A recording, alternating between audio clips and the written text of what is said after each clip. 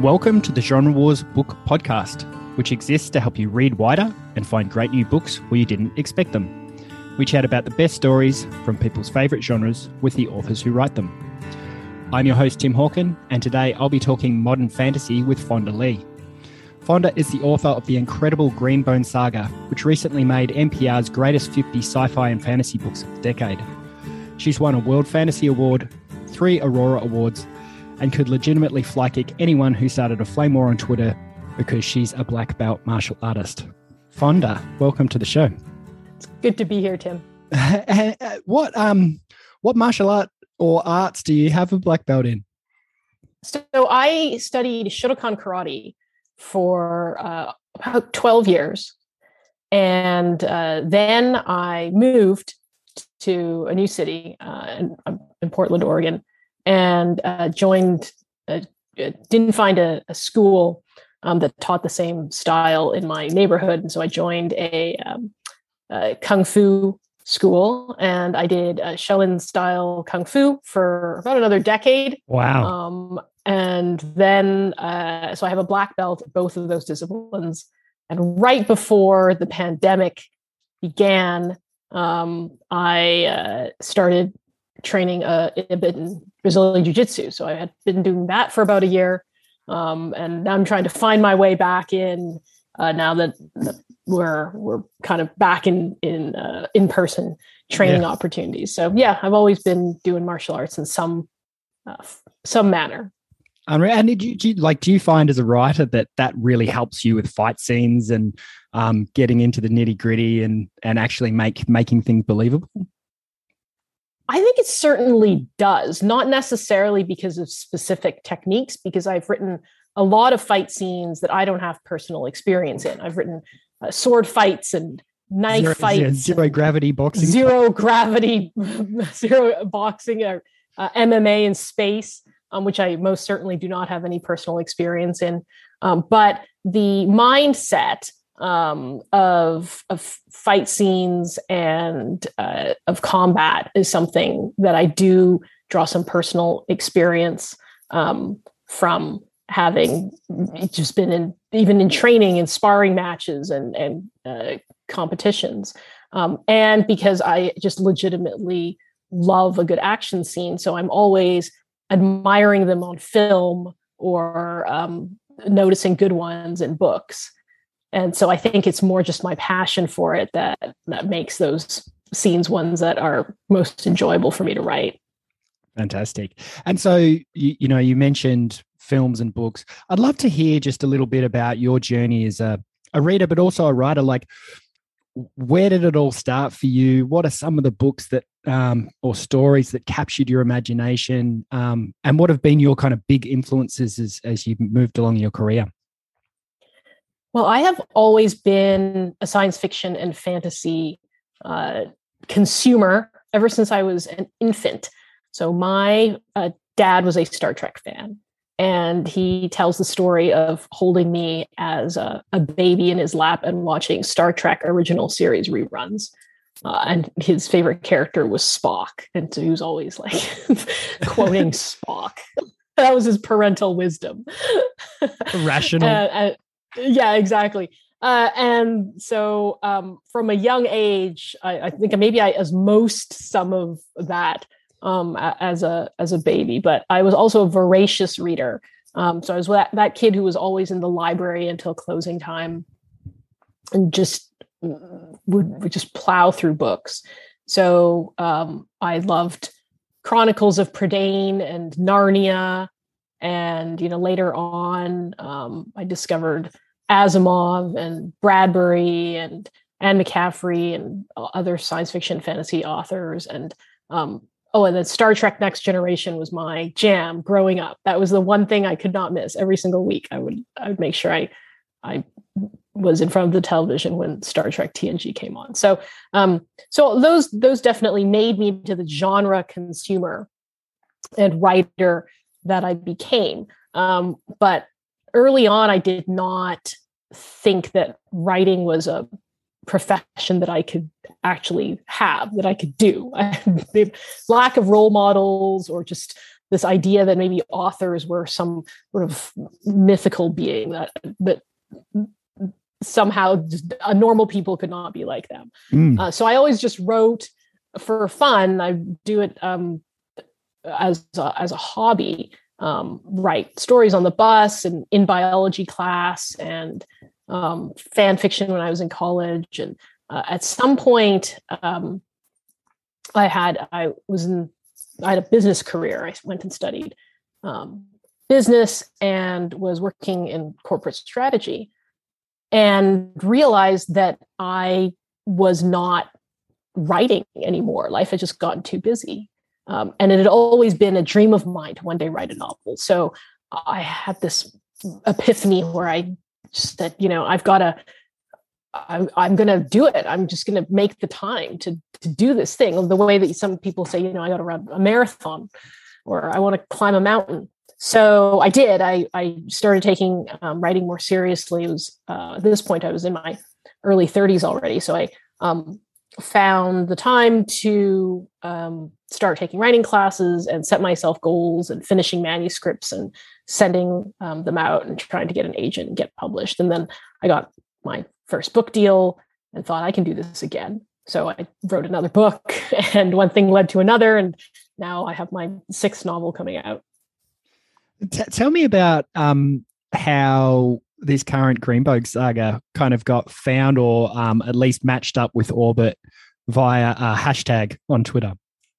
Yeah, that was it's online. So if anyone is curious enough to Google Jade City manuscript wish list, my agent, my editor, and I wrote a joint blog post about how it happened, because it really was this wild coincidence. I'd been working on Jade City for coming up on 2 years, and I sent it to my agent, and would have been December of 2017, and he said, "Great, it looks good. We're going to take it out on submission."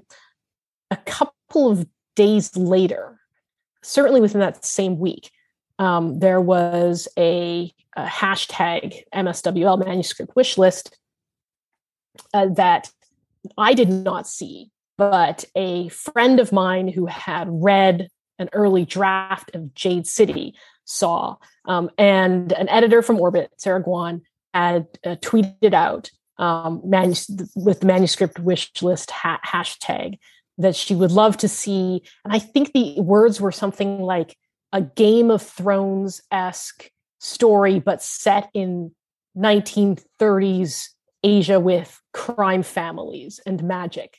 And it was just it's like exactly the same thing. I could not promise 1930s Asia exactly, because it was secondary world and it's not quite the 30s, but it was still so shockingly on point that I screen capped it and I sent it to my agent, and he said, "Okay, well, she's going on the top of the submission list." And the holidays came, and then as soon as he was back in the office, he sent it to Sarah Guan, who would become my agent, and she read it blisteringly fast and got her whole editorial team on board, and then we had it off. It was like the fastest sale I've ever had in my life, which just doesn't happen in the publishing industry. Normally it's like a super long process. Exactly.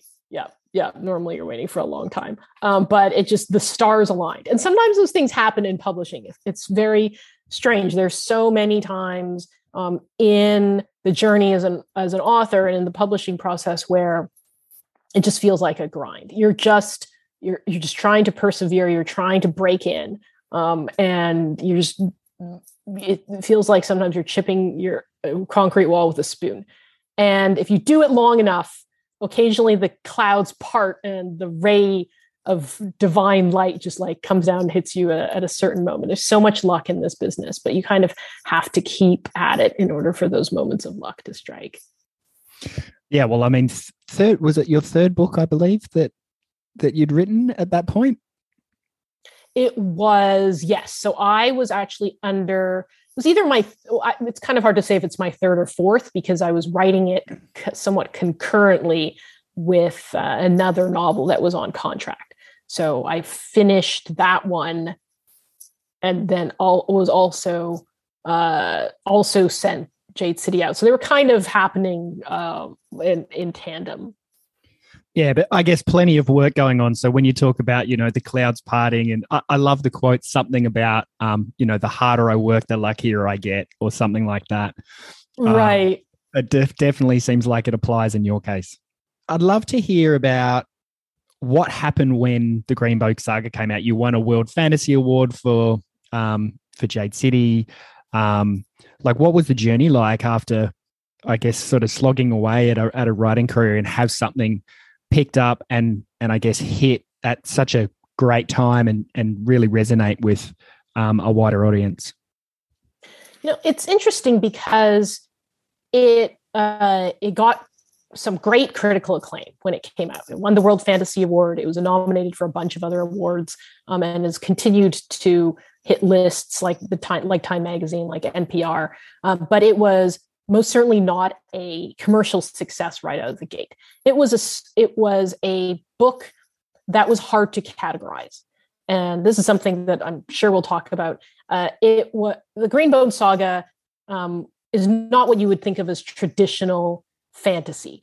It takes place in a modern era metropolis. There are no dragons, there are no swords and sorcery, but it's also not urban fantasy in that it is not New York with werewolves. It's a completely separate secondary world, and so there was some difficulty in kind of explaining what it was. People would ask, well, is it epic fantasy? Is it urban fantasy? And the cover of Jade City is so straightforward and kind of it sort of has, it's just the title of it is really large because there wasn't sort of a obvious positioning for it, because it wasn't something that you could splash a dragon on the cover or a magic school or the typical tropes that people associate with fantasy. So it really has been a series that has gained traction through word of mouth and people being willing to take a chance on something that is not traditional fantasy, that is that kind of falls in between subgenres and is a little different. Yeah, so it's probably a great segue to talk about genres and tropes within fantasy. I mean, you mentioned dragons and wizards and spells and elves and goblins. I mean, a lot of people will know that kind of Lord of the Rings-esque fantasy or high fantasy. But that's evolved a lot over the years, and now there's all these amazing subgenres in modern fantasy. Do you have a sense for where that's changed and why it's evolved over the years? I do think that there has always been fantasy outside of, I guess, what I would think of as layperson perception of what fantasy is. If most people who aren't genre readers and don't regularly read fantasy think fantasy, the first thing they go to is Lord of the Rings or Dungeons and Dragons type of setting, which is in itself very much based on Lord of the Rings and that Tolkien-esque legacy. However, there's always been more than just that. I'm thinking about when I was younger reading Ursula Le Guin, Anne McCaffrey. I recently went and read most of the backlist of Octavia Butler, who was doing incredibly innovative, amazing fantasy work, decades ago. And so there's always been incredibly innovative, unique, complex fantasy fiction out there. And even today, to some extent, largely people still do think of traditional fantasy when you say fantasy. But I think a few things have changed in recent years, two of them in particular. One is that fantasy as a genre has become much more mainstream. And so people are exploring it perhaps more than ever before because of the success. And truly, the whole genre owes their growth, the growth of the field, to the success of Harry Potter and Game of Thrones and the big properties that have captured the imagination of millions of people. So there's a mainstreaming of fantasy. And then the other thing that's happened is that the people who are writing fantasy, that population of authors, has become much more diverse and has attracted creators of different backgrounds who grew up on that traditional fantasy, but are now doing new and different things in the space. So when I talked about how I did not think that I could become a writer when I was young, even though that was my favorite thing in the world to do. And part of that is due to the fact that I did not know any Asian American fantasy authors. I knew of Amy Tan, who wrote stories that I had no personal interest in that particular genre.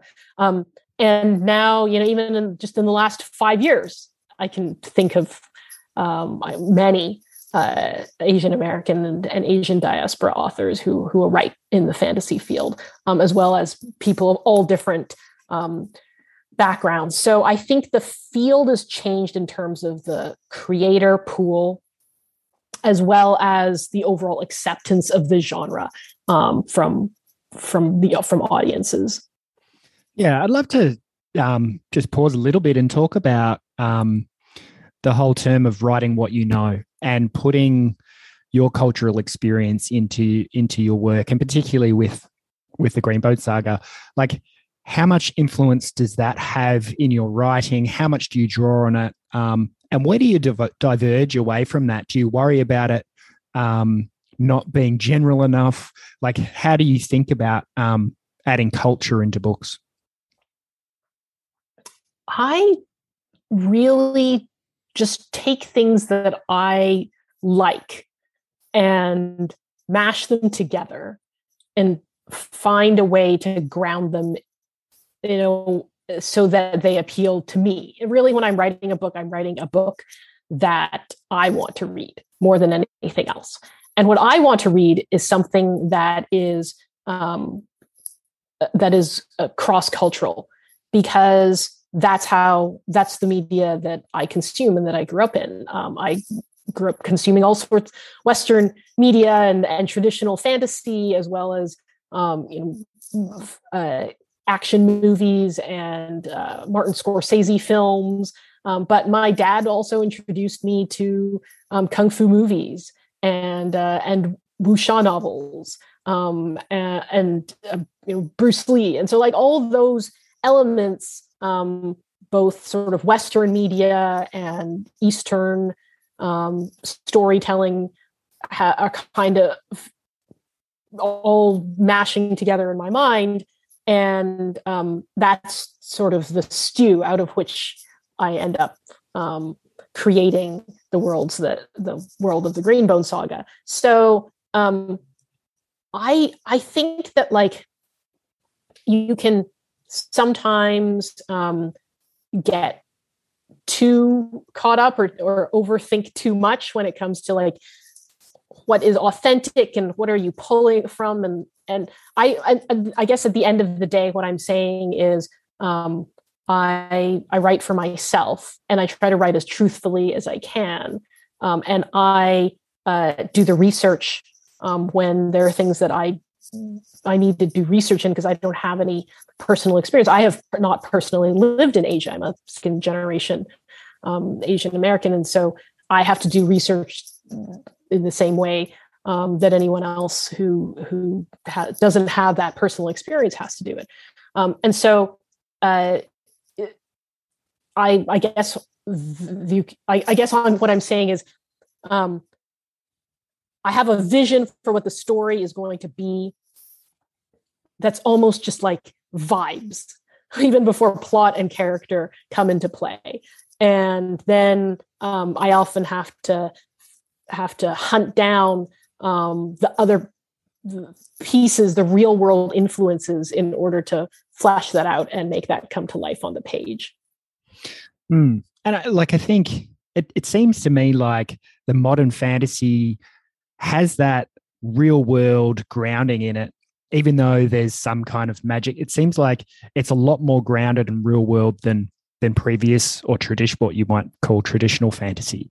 And just as an example, with the Greenbone Saga, the magic in it is there's no spells or anything. It's more people getting elevated powers from a substance called jade. It kind of almost reminds me of the spice in June a little bit. Like, where did you get that idea from? How did you think about injecting that into the story? It came about partially as wish fulfillment, because as a martial artist, I would watch kung fu movies and think, I cannot punch through concrete and I cannot run up walls. This is deeply unfair. What am I missing here? And so I thought, well, there's got to be a explanation. What is the magic here that I'm not getting from my my training? And there's plenty of fantasy that uses magic crystals or magic weapons, magic gemstones. So I just literalized that, and jade is already a very valuable substance in Eastern culture, and I literally made it magic. But I wanted it to have that gritty street feel that I loved so much in crime dramas, and so it couldn't be spells and a magic that just felt too out there. I wanted it to feel very grounded, very real, and I also, because I have an economics background, to me, the idea of the magic as a resource was really appealing. And I could explore all these ideas of, well, what does it actually mean to process this magic substance and export it and make money off of it? And how does the international trade for this substance work, and the regulation of it, and the cartel that is established at a state level to protect it as a natural resource, and all the international powers that are going to vie for control of it. And of course, technology is going to come into play, and somebody's going to find a way to create a drug so that people who can't use it now can use it. So I never use the word magic in the books. And I think that's why I have seen some reviewers refer to the trilogy as low magic, or almost like a science fictional approach to magic, because the characters don't think of it as magic. They just think of it as a natural part of their society, and it's not fully understood how it works, but they know its rules and how to dig it up, and how to process it, and how to use it and sell it. So yeah, that's kind of the way that I wanted to treat the magic system, was a way that felt very real, and as if it could just fit into our own world, but would all have all these like rippling repercussions on everything from politics to trade to black markets, and so on. Yeah. Can you think of any other like interesting magic systems that you've come across in your reading or watching of things that have really captured your imagination? Oh gosh, there's so many. I mean, fantasy is filled with so many great magic systems. Some of my favorites, there's some from sort of simple to more complicated. There's the Avatar: The Last Airbender magic system. I just love that system with the bending of the elements, and I think it's just so appealing, and it's simple, but it leads to such great like tension and stories, and between the different elemental focused nations. And so yeah, that one is always I love that. I think if I had to live in one magic world, I'd want to be an airbender. I know. I don't like flying though. I've gone back and forth on this. I mean, I like the outfits of the Fire Nation. So I feel like maybe I'd want to be a fire bender. But, I think the water tribes seem like a more peaceful place. So maybe water. I go back and forth. I'm a big fan of Full Metal Alchemist Brotherhood. And one of the things I love about that magic system is sort of the pseudo-scientific nature of it, where they've taken something that is legitimately is a thing in our world, alchemy, which is was a pseudo-science, and made it into a magic system. And there is a fantasy series called The Craft Sequence by Max Gladstone, which is, I don't even know how to describe it, but I guess I would call it a modern capitalist fantasy magic system in which the power of gods is subject to trade and bonds and contracts and stock markets. And so it's like magical power, but also the characters are kind of like lawyers and accountants in a way. But it's a great magic system. Like, what about the price of magic? So I feel like you've added an extra element where you can't use it too much. Or if you draw on too much power, you become sick. Like, what's the thought behind that? And was there any inspiration from that side of the story? Well, the Jade and the way it works in many ways is an allegory for things in our world, like money and greed and drugs and things that, when in too much excess, can corrupt. And so what I wanted to do with the Jade was have the sort of spectrum of how tolerant people were to it and how capable they were of using it. So on one hand, you've got the people who have a high Jade tolerance, and then there are and who can use it and who are trained to use it. But it couldn't just be that they were naturally born to be able to use it. Even if you have the ability to use it, you have to train for a long time to be able to access those powers. And then there's the people who can't use it at all, and they're stigmatized in society. And then there's those who are so sensitive to it that it has terrible health effects and drives them crazy. And so it just felt interesting and believable and natural to me that there would be a variety of reactions to this Jade in the world. And it also allowed me to kind of play with something that is almost taken for granted in fantasy a lot, which is that birthright ability. Certain people have magic and certain people don't. And I wanted to make that more nuanced and complicated, where, certain people are able to use it, but it's not that simple. There's varying levels of it, and there's training, and there's modern medicine that intervenes, and so on. Yeah, you mentioned, the birthright element of just, someone who's born to be able to use magic, and you've evolved that trope or flipped it a little bit. Are there any other tropes in fantasy that you think are moving to become more modern that, or should potentially be kind of smashed apart and evolved into something different? I feel like every trope has the potential to be subverted and to be examined and to be played with in different ways. There's that birthright trope that I mentioned. I feel like the chosen one trope is one that is incredibly common in fantasy, but is often also subverted or examined or fulfilled in different ways. I'm trying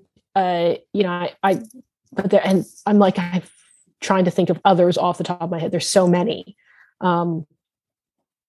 The idea of particular characteristics with races. right? There's sort of traditional fantasy milieu of like elves are they're elegant and cultured and they're mortal. And then orcs are barbaric and warlike, and dwarves are like this, and etc. And that Star Trek is actually deeply guilty of that as well. Klingons are a certain way, and Vulcans are a certain way, and I think that is that's something that gets broken down when if you are writing more nuanced fantasy and examining that on a deeper level. No group is ever homogenous. So yeah, there's lots of ways in which fantasy tropes can be either updated or subverted or recreated. Are there any writers, any modern fantasy writers out there you've seen doing really cool things that you'd love to shout out and even recommend books and things in this sort of modern fantasy genre that we're talking about that other people might be really interested in? I was trying to think of, and I have some suggestions specifically for fantasy novels that take place in a more modern era, and that are secondary world, but aren't ancient history. And one of them is The Craft Sequence by Max Gladstone that I mentioned. I think it's at 6 books now. And they are all standalone. So you can read them in any order because, awesome. They are each individual stories, and they all interlink in the same world, and characters reappear. So a secondary character in one story might be the protagonist in another story, but it's a really innovative series that I'd like to see get shouted out more. Robert Jackson Bennett writes the Divine Cities trilogy and Foundry Side. And that's another example of a more modern fantasy world. And it's a fantastic series as well. Josiah Bancroft's Books of Babel they're not exactly modern, but they are definitely more modern era than kind of your traditional ancient setting. And the last book, Fall of Babel, it starts with Tower of Babel, I believe, and goes through 2 others, and the last one, Fall of Babel, comes out either this week or next week. So that's another complete series. And then finally, C.L. Polk, who won the World Fantasy Award recently, wrote a trilogy called the Kingston Cycle, which is analogous to, I believe, kind of like early 20th century, and is also great. So those are some. If you want to sort of broaden out into non-traditional fantasy that still takes place in a fantasy world, but is more modern in its feel.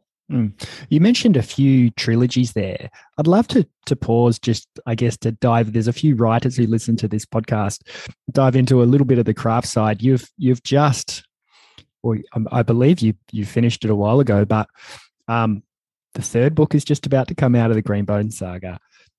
Like, what are some of the challenges of writing a trilogy as opposed to a standalone novel, which you've done previously with other work? Yeah, I started with a standalone novel, then I wrote a duology, then I wrote a trilogy, and I'm a little bit concerned about the trajectory. Yeah. If my next series is 7 books, yeah,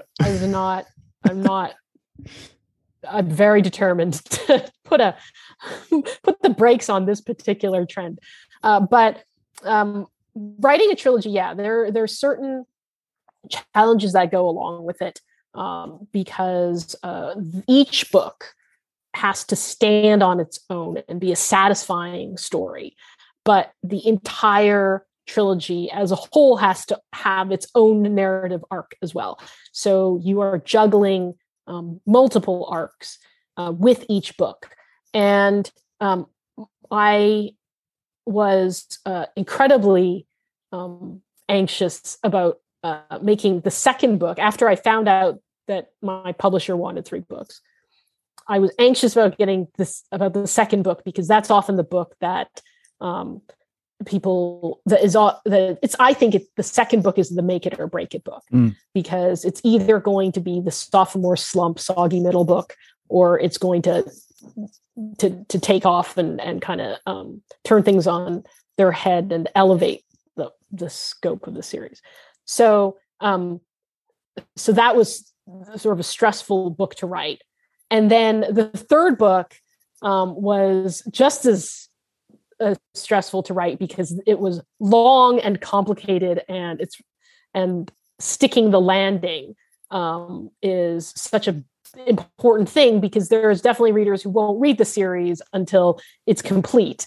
And the last thing you want is for people to say, "Oh, the ending didn't live up." So writing a trilogy, one thing that I kept in mind the entire time was that I needed to remember what the book was not, because it's very easy when you're writing big, fat fantasy books to get enamored with the subplots and the growing cast of characters and the scope of the world, and go off in different directions. And I could have ended up with an entire cast of characters over in Aspenia, and started writing a spin-off there. And so it could have, and I'm certainly would not have been the first author to fall victim to scope creep. But what I did was I kept focused on the vision of what the story was as a whole, which is this family saga. And so I was pretty disciplined about making sure that even in a third book that spans 20 years, every scene still has to come back to what that primary storyline is. And if it didn't, then it wasn't crucial to the story. So that's how I managed to wrangle it into the shape that it was. They're big books, and sometimes they were just it was just like working with a Jenga tower, where if you move one piece, the entire thing is at risk of falling apart, or trying to solve a like a Rubik's cube with that is just constantly feels like you can't hold all the information in your head, but somehow in the end, magically, it all comes together. It all happens. Did you have like signpost chapters or parts that you were kind of like, okay, I've got to get there and I've got to get here, and then this is the ending? Like, how did you have stuff written down? Was it all in your head? Like, how did you think about kind of navigating through that? It really was eat the elephant one bite at a time approach.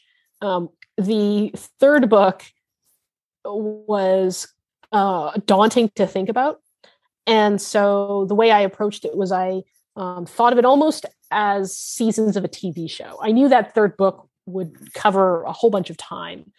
And I already had a structure in place based on like these interludes that would break up the books of the first of Jade City and Jade War. So I used those interludes as guideposts for myself, and made each section of the book almost like a season of a television show. So I could think of each section of which were separated by some time jumps as having their own mini narrative arc and climax, which would then build up to the overall one. But I just had to break it into pieces, into smaller and smaller pieces. You mentioned seasons of a television show. The Greenbone Saga has been picked up as a TV show. Congratulations! Thank you. Like, what has that process been like, and like how hands on, hands off is it? Just tell me a little bit about that experience. It has been interesting, and it has been slow. Hollywood is publishing is slow. And Hollywood is even more so. There are a lot of hoops to jump through, a lot of executives to get on board. There's a lot of input from different people. And so I'm not writing this show, but I am consulting on it. So I do see the scripts and I sit in on some of the calls. I can say it's moving forward. And I've seen the pilot script, and there's another script, a second episode script that's in development. So fingers crossed. It is as a author, it is it's fascinating and gratifying, and also you have to emotionally distance yourself somewhat because it's no longer your baby. It is also other people's baby. And so you know going in that it's not going to come out exactly the way that it came out in your mind, and it's not going to follow your book exactly. So you have to re-envision it as something else. Yeah, I think it's interesting because even when you release a book, you've got in your head what you meant to say, but then have you found readers take things differently sometimes and have their own perspective and thoughts on things? Yeah, definitely. And it's fascinating to see. It's also part of the magic, I think. For example, I have readers who have very different opinions on the characters. I have a cast of characters who are the members of the Cull family, and each of them has their fans. And so they're readers who feel very differently about different characters in the book. And that to me is a compliment because it means that those people feel real, because nobody in the real world agrees on anyone, can't agree on anything. And when I see readers disagreeing about characters in my book, that is actually a sign that those characters were written in a way that makes them feel like real human beings. Yeah, I mean, I think that's wonderful. Even the Vampire Diaries has the Team Damon, Team Stefan debate. I mean, I can see for sure Team Hilo and Shay and, those kind of wars breaking out and who's their favorite and who's a good person and who's not a good person, because your characters are quite, I don't know if morally ambiguous is the right word, but just real people. Do you think, maybe I'm just thinking aloud, maybe that is a bit more of a trait of modern fantasy as well, with more complex characters? How do you think about researching characters and making them real and giving them backstory and making them come to life off a page? I think about it in a few ways. One is that you get to know your characters by writing them. So when I start off writing the book, I have a sense of who these characters are and where they fit into the narrative and what their role is, and what their backstory is. But what happens is, in the process of writing, I learn more about them. So by the time the first draft is done, I go back and I start revising, and that's where I see that's not how that character would say that. And now I can start to hear that character's voice in my head, and the dialogue starts falling into place because I know how that character would say something. I know how that character would enter a room, how they would respond in certain situations.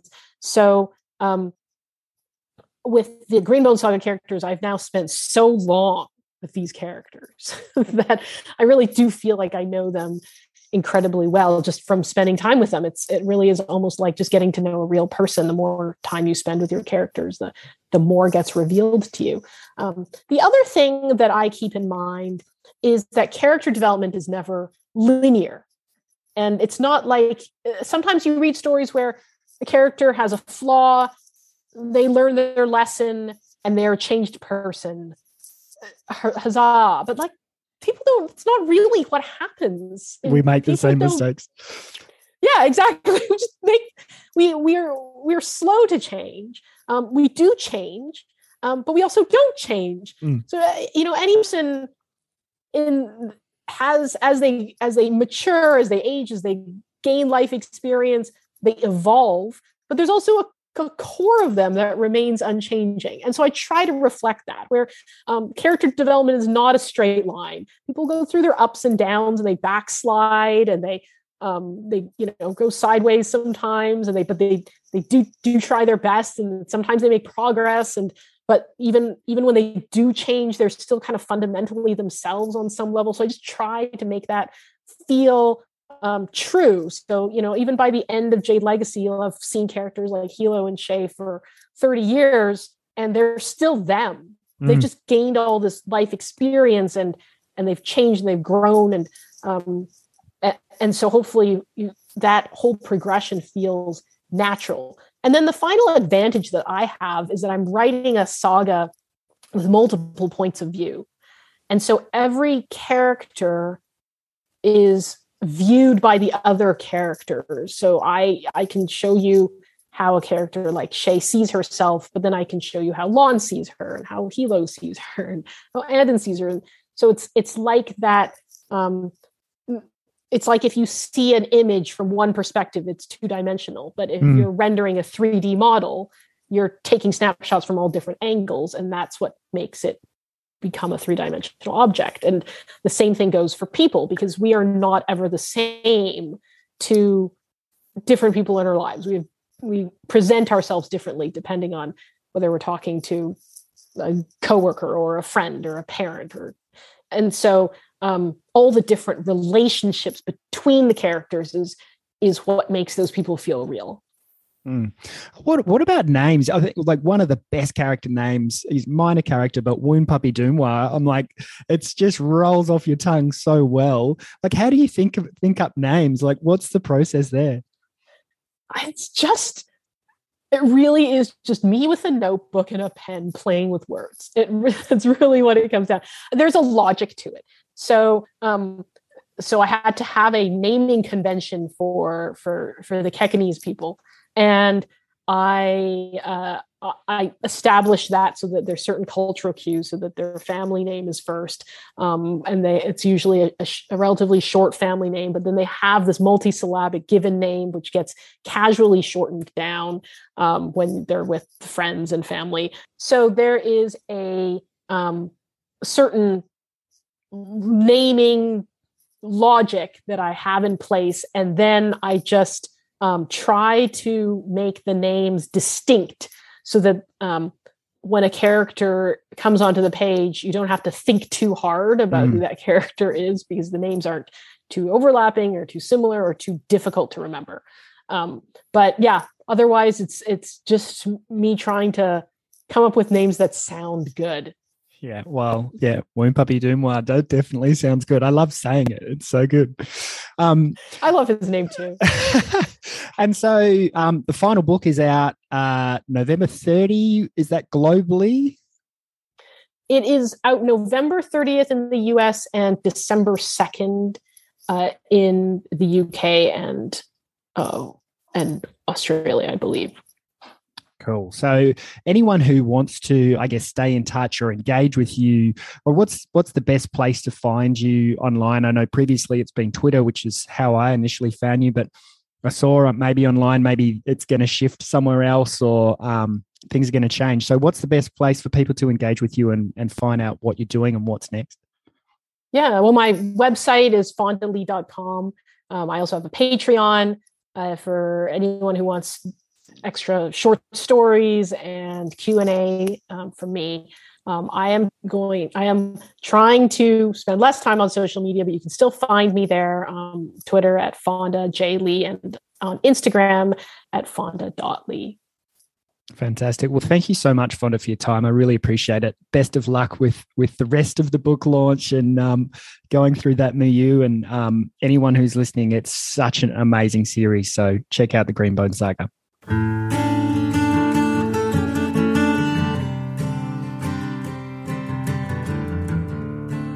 Hi, Tim here.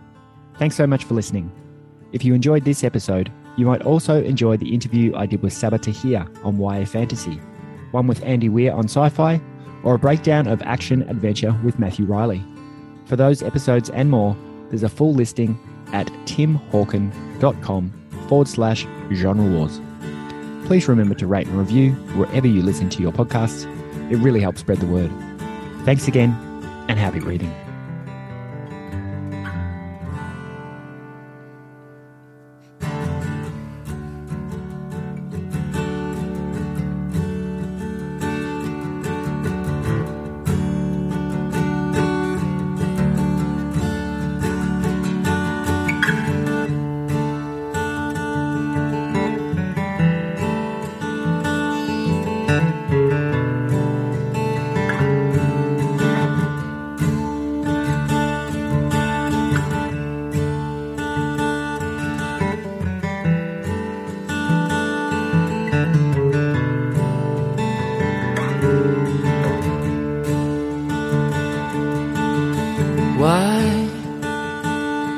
Why'd you have to go?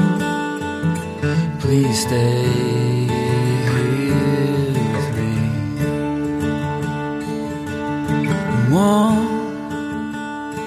I don't want to cold. I'll stay here with you. Oh, so frightened. Need some comforting.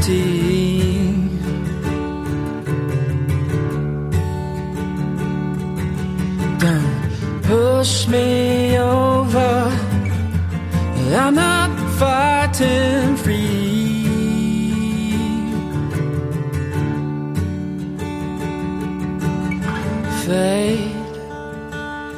Fading with the sun. Shadows there.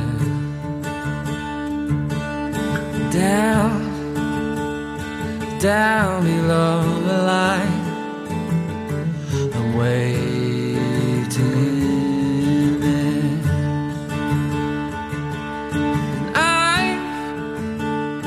I've warmed up inside the chill gone.